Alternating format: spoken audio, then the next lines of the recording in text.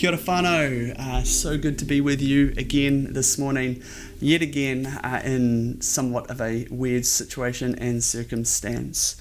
This morning I just wanted to begin with asking, how are you going? How are you? I ask that in all seriousness because I think it is so important for us to be aware of how we are, what's going on in us and around us, so that we can be bringing these things to Jesus in the season that we find ourselves in. A season where again we find ourselves faced with uncertainty and the unknown. We're waiting to see what will happen, holding our breath. We're hoping for a quick and positive result. And so I think it's so important for us to be how are we? How am I? And being able to identify that, to know that, or at least to consider that, so that we can bring as much of that to Jesus as possible and to allow Him to speak into that, into our being. In times like this, I think it is so important that we remember who God is. And I love that we find ourselves in this new series just at the right time, it seems. For those of you who missed last week or are tuning in for the first time because we're back online, we are in a new series called I Am. And the tagline for the series is Jesus in His Own Words. And it is focused around the 7 statements that Jesus made about Himself in the Gospel of John. 4 Gospels: Matthew, Mark, Luke, John. John is the last one that you find in find one in the Bible out of the Gospels. And in it, Jesus makes these 7 statements about who He is, and it starts with I am. And so that's what this series is all about. Craig last week talked about and did an amazing job around how it is so important to let God to define Himself. That to know who He is, we need to let Him communicate that to us. And he talked about there being a bunch of different ways that we can do that. Firstly, His Word, the Word of God. It's super important to read it, to get into it, and to allow God to speak to us through it. But not just that, but to also to be in communion with Him, in relationship with Him. We don't just read the Word of God apart from God. We read the Word of God with God, and we let Him speak to us about who He is. And also he talked about how it's really important to have people around us, to be in community. To read broadly and to listen to people who are wise around us, and to bring all of that back to the Word of God and allow God to reveal Himself to us.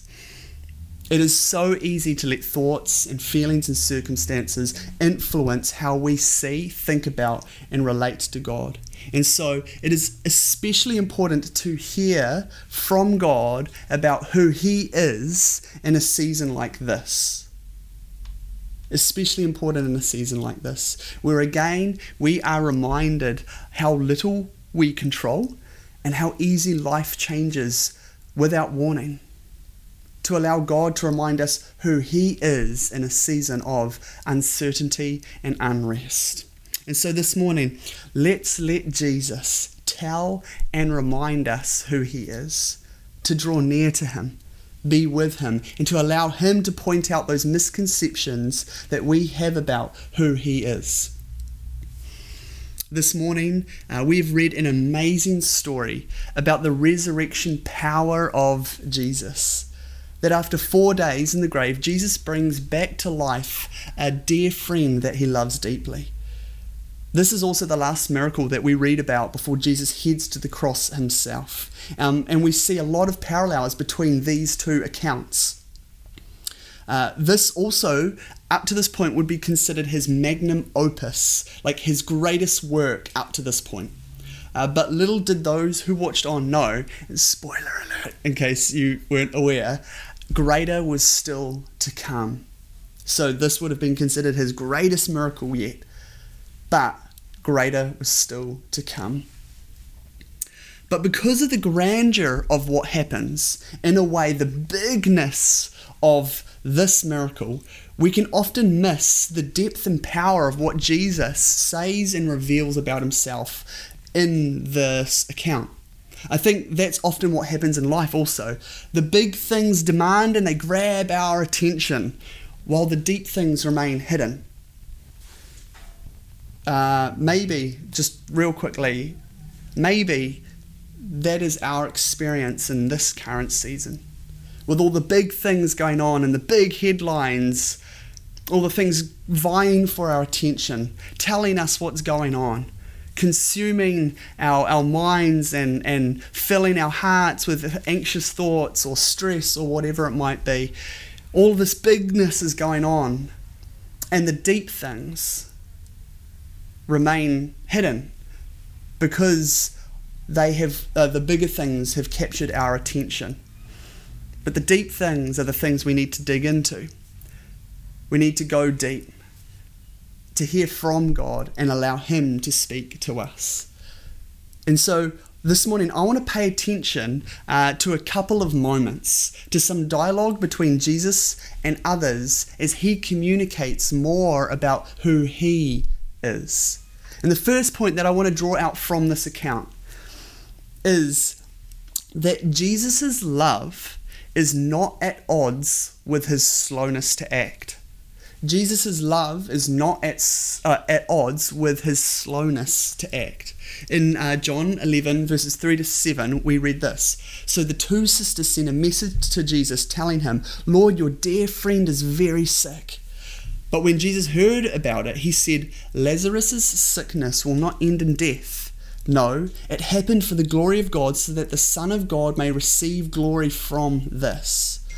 So, although Jesus loved Martha, Mary, and Lazarus, He stayed where He was for the next 2 days. Finally, He said to His disciples, "Let's go back to Judea." As many of you know, just recently I was in hospital for 7 days. It was only a few weeks ago, and I was in for mystery pain in my abdomen, and my blood levels were all over the place and saying all sorts of different things. And when you're lying there with no answers, it's frustrating to say the least. I was even discharged without really many answers, and so it's like this season of like, what the heck was that all about? What is going on? What is happening in my body? It's frustrating, it's uncertain, it leaves you in a weird headspace. But while I was in hospital, about on the 4th or it was the 5th night, while I was looking over the city, I had this amazing view of Hamilton City. And I was looking over the city and I was talking to God about my experience and about my frustration and about what was going on in me. And a thought came into mind completely out of nowhere, and it was this: I am a patient. Obvious, I know. I'm a patient. I'm in hospital. Unless I'm a doctor or a nurse, it's really the only other reason, or a visitor, it's really the only reason that I would be in hospital. But what wasn't obvious was my patience. It was this moment, this like epiphany where I realized that to be where I was as a patient, I needed to be, patient. And in amongst the uncertainty and the frustration of all that was going on and all these unanswered questions, I realized that God had things to teach me, to reveal to me, to lead me deeper into yet. At face value, when we read these verses that we've just read, it can seem that although Jesus says that He loves Lazarus, His actions say different. In it, Jesus seems callous and removed almost, and He's like in no rush to get to His friend's bedside who is gravely ill. But what we need to realize though is that in today's society, slowness is viewed as weakness. I'll say that again. Slowness is viewed as weakness. In a world that is obsessed with efficiency and productivity, streamlining and the next, always the next, slowness screams incompetence and inability and weakness. And so if that is how we understand it, if that is how we understand slowness, what are we reading into Jesus's perceived slowness in this story? And I'll leave you with that question. if that is how we understand slowness, in a world that is obsessed with efficiency and productivity, as weakness and incompetence, what are we reading into Jesus' perceived slowness? I think that we need to remember that this story isn't just about Lazarus, but firstly about Jesus, and that his love is not at odds with his slowness to act, but rather it is motivated by it. The prevention of Lazarus' death was not the aim. Rather, the restoration of his life, and in that happening, God would disclose his glory in Jesus and make his love and power known to Lazarus and to Mary and to Martha and to all of the Jews who were looking on at that point. And so I think it's just so important that we need to not mistake the pace of God with his absence. In a season where things seem to be grinding again to a halt and there's all of this uncertainty, let's not mistake the pace of God with his absence. That just because things don't seem to be happening, it does not mean God is not with us here. Kosoku Koyama, who was a Japanese theologian, in his book, 3 Mile an Hour God, writes this about God's slowness. He says, God walks slowly because he is love. If he is not love, he would have gone much faster. Love has its speed. It's an inner speed. It's a spiritual speed. It is a different kind of speed from the technological speed to which we are accustomed. It is slow, yet it is Lord over all other speeds, since it is the speed of love. It goes on in the depth of our life, whether we notice it or not, whether we are currently hit by a storm or COVID or not, at 3 miles an hour. It is the speed we walk, and therefore it is the speed the love of God walks. I love that. Such a powerful reflection on, as humans, we roughly walk around 3 miles an hour, and that God's love and God's presence walks at that same pace. Let's not mistake God's pace with his absence. All things done in love are done with a slowness, for it is incompatible with speed. One of my favourite quotes from A.W. Tozer in his book, The Pursuit of God, The Human Thirst for the Divine. He says this: God never hurries. There are no deadlines against which he must work. Only to know this is to quiet our spirits and relax our nerves. God never hurries. There is no deadlines against which he must work. Only to know this is to quiet our spirits and relax our nerves. How good is that? Let's just breathe in. Let our spirits and our nerves relax in the truth that God isn't in a hurry and that there is no deadline set against him. The second point I want to draw out this morning is this: Jesus doesn't just have the power to resurrect, he is the resurrection. John chapter 11, verse 20 to 26, we read this: When Martha got word that Jesus was coming, she went to him, but Mary stayed in the house.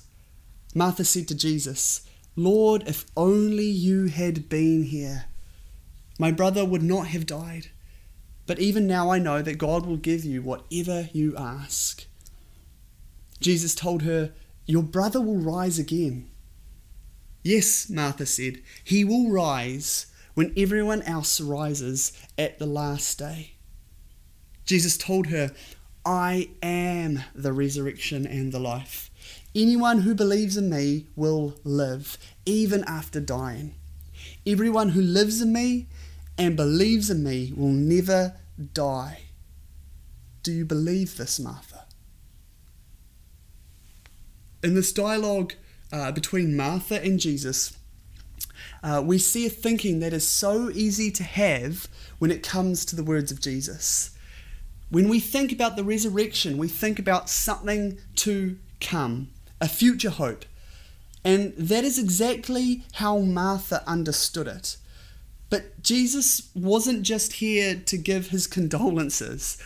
He was here to show Martha and Mary a radical truth that the resurrection life is also a present reality and not just a future hope. Because Jesus, who is the resurrection and life, is really present. N.T. Wright comments on this particular passage, and he says this: "The future has burst into the present. The new creation, and with it the resurrection, has come forward from the end of time into the middle of time. Jesus has not just come, as we sometimes say or sing, from heaven to earth. It is equally true to say that he has come from God's future into the present, into the mess and muddle of the world that we know. I am the resurrection and the life," he says. Resurrection isn't just a doctrine. It isn't just a future fact. It's a person. And here he is, standing in front of Martha, teasing her to make the jump of trust and hope. Man, I love that. I love that. Resurrection is not just a doctrine. It isn't just a future fact. It's a person. And he is standing in front of Martha. Man, that is powerful. As followers of Jesus, it can be so easy to think that Jesus' words are what awaits us, and that, and in thinking that, we miss out on the availability and reality of his resurrection and life now, as we live our lives in him, as the text says. Jesus as our resurrection and life means both a present reality as he is with us and a very sure future hope as we will be with him, all at the same time. That is what Jesus being the resurrection and life means. I'll say that again. Jesus as our resurrection and life means both a present reality as he is with us, and a very sure future hope as we will be with him. And that is all at the same time. But where things seem to come unstuck, as it did for Martha and Mary, it was in the now. The present reality of Jesus being the embodiment, the person of the resurrection and life. It is easy to hope for something, or should I say it's easier to hope for something that is not yet than to live into something that seems so beyond us. It is easier to hope for something that is not yet than live in something that seems so beyond us. But it is possible. Because he said it was. Because he said, I am. And so when we come to him, believe in and set our lives up in him, we are able to know and experience the fullness of life that is in him. The fullness of his life. But, what does that even mean? What does it mean to live our life in Jesus now? And how can we do that? Well, one of the points that I want to draw out, and again, it's in the text here, in this chapter of John that we've just read, and it seems so upside down, and it is so counterintuitive and countercultural, but But this is the way that Jesus presents it. And it's this, that to live our life in Jesus now means that we need to die to ourself. Really simply, to experience resurrection and life, death has to come first. And that is the way of Jesus. That is what Jesus talks about. That a kernel must die so that it can multiply. To pick up your cross and carry it, to lay down one's life for another. And ultimately in what Jesus did himself, he didn't just speak about it, but he went forward, he went ahead of us, and he actually did it. And he laid his life down for us, that we might have life in him. In Ephesians chapter 4, Paul describes dying to ourselves as putting off the old self and putting on the new, created to be like God. It is this letting go or relinquishing of the false self that we can become our truer selves, who we were made to be in Christ, created to be like God. I love that. It's so powerful. And we do this act of dying to ourselves, that we may be like that we may experience the resurrection and life of Jesus in our own lives. We do this by setting up our lives in Christ, or in Jesus' words in this very chapter, everyone who lives in me. Everyone who lives in me. Our lives are reoriented around and in Jesus. Being with and taking on his life for our own.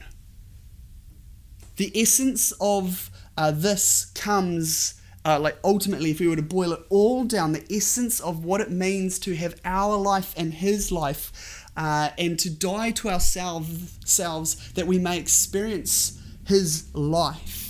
The essence of this comes from being with Jesus, so that every part of our lives are in his.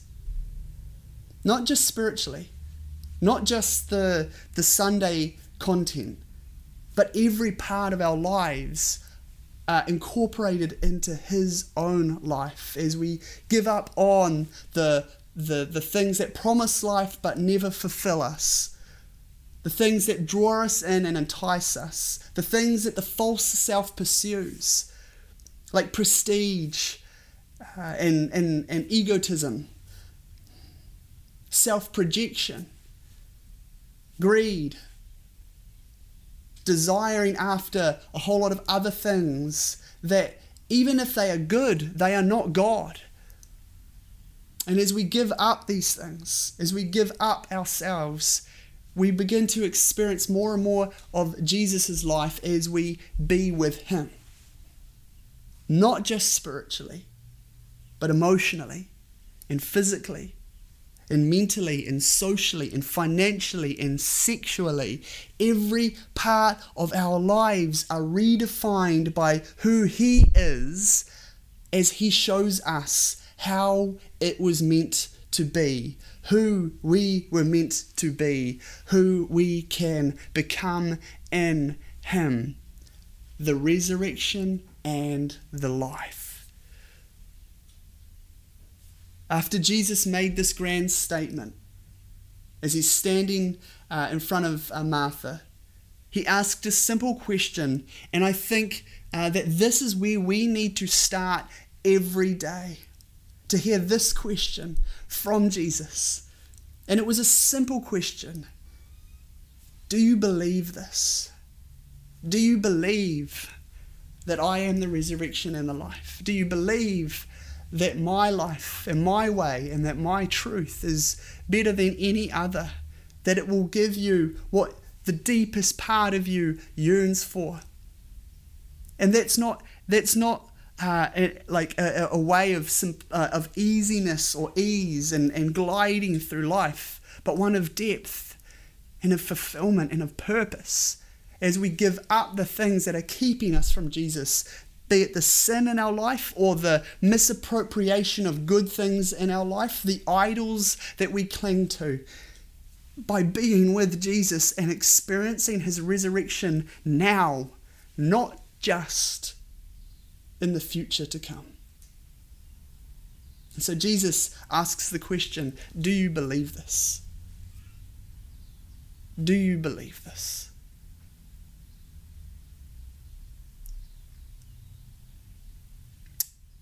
Let's end this morning there. And let's go to Jesus with our thoughts, our feelings, any promptings that we feel that he has given us by his Spirit. Yeah, let's pray. Lord, we thank you and we come to you as the resurrection and life. We praise you that that is not just a future hope, but that can be a present reality where we experience the fullness that you promised to give in the here and now. That there is a beautiful tension here that is both the already and the not yet. That there is a sense of what you have given us, but there is a completeness that is still to come.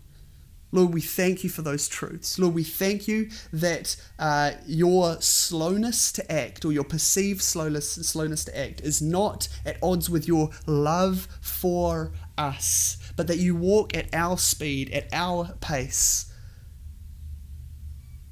that we may know you. That we may know your resurrection and you as the resurrection. That we may know your life and you as our life. Lord, we give you thanks for all that you are and all that you have done.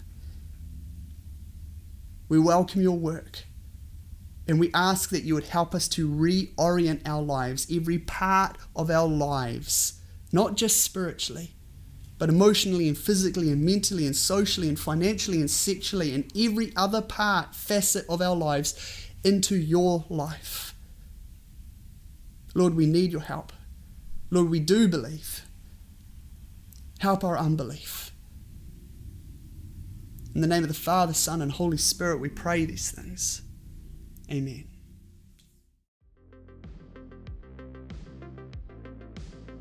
Kia ora whānau. Hey, thanks heaps for joining us this morning. We really do appreciate it, eh?